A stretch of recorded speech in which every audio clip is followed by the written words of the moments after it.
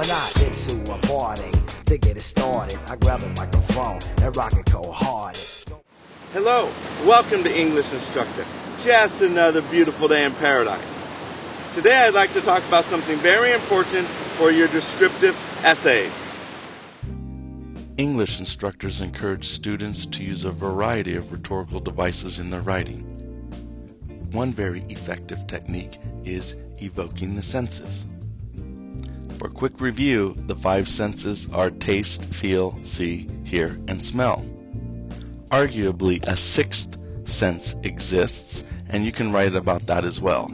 And that would be ESP, intuition, gut feeling, premonition, something along those lines.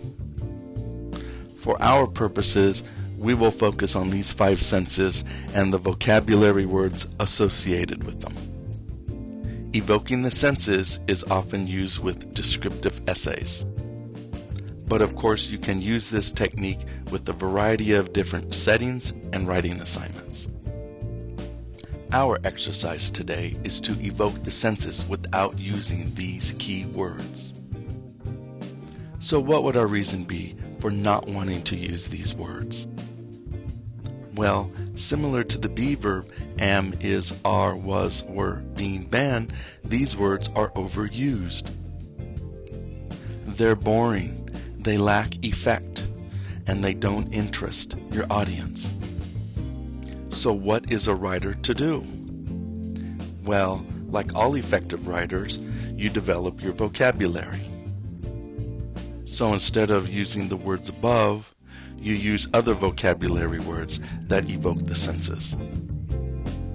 I'm not going to read the whole list now, but note several vocabulary words that evoke the senses of sound, taste, touch, sight, and smell.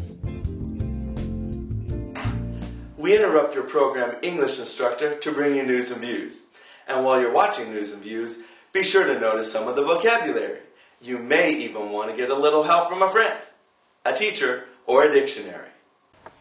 Hello, Chris Lachinsky. You're a professional photographer, but in spring 2015, you won an award. Please tell us a little bit about it. So I had just submitted my first film into the Santa Barbara Film Festival, and then I submitted it to the San Luis Obispo Film Festival, where it actually won an award for the best short for the Central Coast filmmakers. Good. Most of your experience is in stills. What inspired you to venture into film cinema? The cameras were becoming accessible. They were at a price that I could afford, and that's really what spurred it on. But once I bought the camera, which is this one actually, I just really started enjoying the process and learning it, and I spent a lot of time learning different cinematography techniques and editing. How did you choose your subject matter for your award-winning film? That just kind of landed in my lap. I was approached by a French winemaker to bid on a job for him and to get some stills for his winery. But, I didn't win the bid, but I met him and his family, and I saw his vineyard, and I liked what I saw. The casting was essentially done because such a great, beautiful family, and then the location scouting was done because the vineyard was just perfect. It's really beautiful, rolling hills, Paso Robles. So I saw all these elements kind of coming together, and I asked Guillaume if he wanted to put some time into making a film that shows him, the process of him winemaking throughout the season. And he agreed, and I'm glad he did, because the project, it was a lot of both of our free time being used to do that, but in the end it worked out really well. Good, congratulations. What was your reaction to winning the award for your second submission ever? I was stoked. I didn't expect it at all. I was just happy to be invited into the film festival itself. But I guess the award ceremony was on a Saturday night, and I got a call on Sunday morning from a friend saying that I had won. So I was just really surprised and honored as well.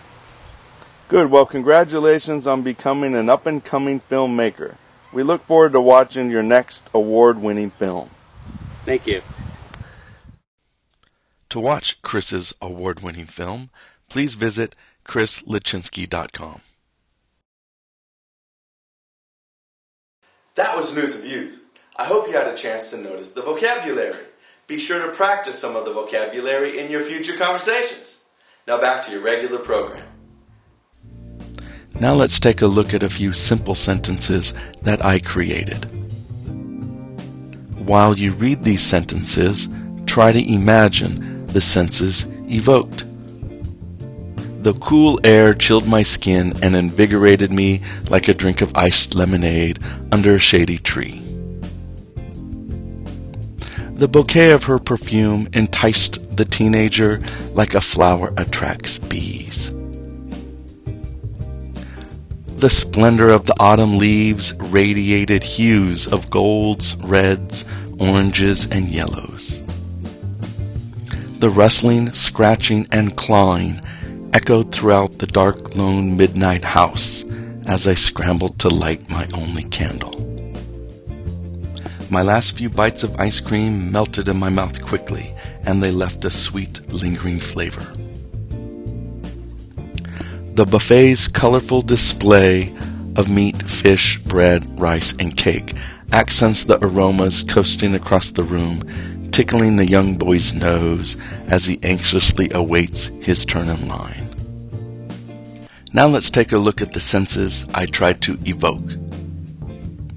In number 1, the words cool and skin evoke touch. Now, drink of iced lemonade is a simile and not the primary part of the sentence. In number 2, bouquet and perfume evoke the sense of smell. In number 3, we have hues and the colors golds, reds, oranges, and yellows. Colors always evoke sight. In number 4, echoed invokes sound, especially in combination with rustling, scratching, and clawing. In 5, we have mouth, sweet, and flavor, which of course evoke taste. In number 6, I attempted to evoke 2 senses. Colorful display evokes sight. And finally, aromas and boy's nose evoke smell. So as you embark on your next writing assignment, consider evoking the senses. Develop your vocabulary and avoid using overused, boring vocabulary words. Have fun writing. Well, that concludes this video of English Instructor. I hope you thought it was interesting. Please be sure to watch another video of English Instructor. I'll see you later. Bye.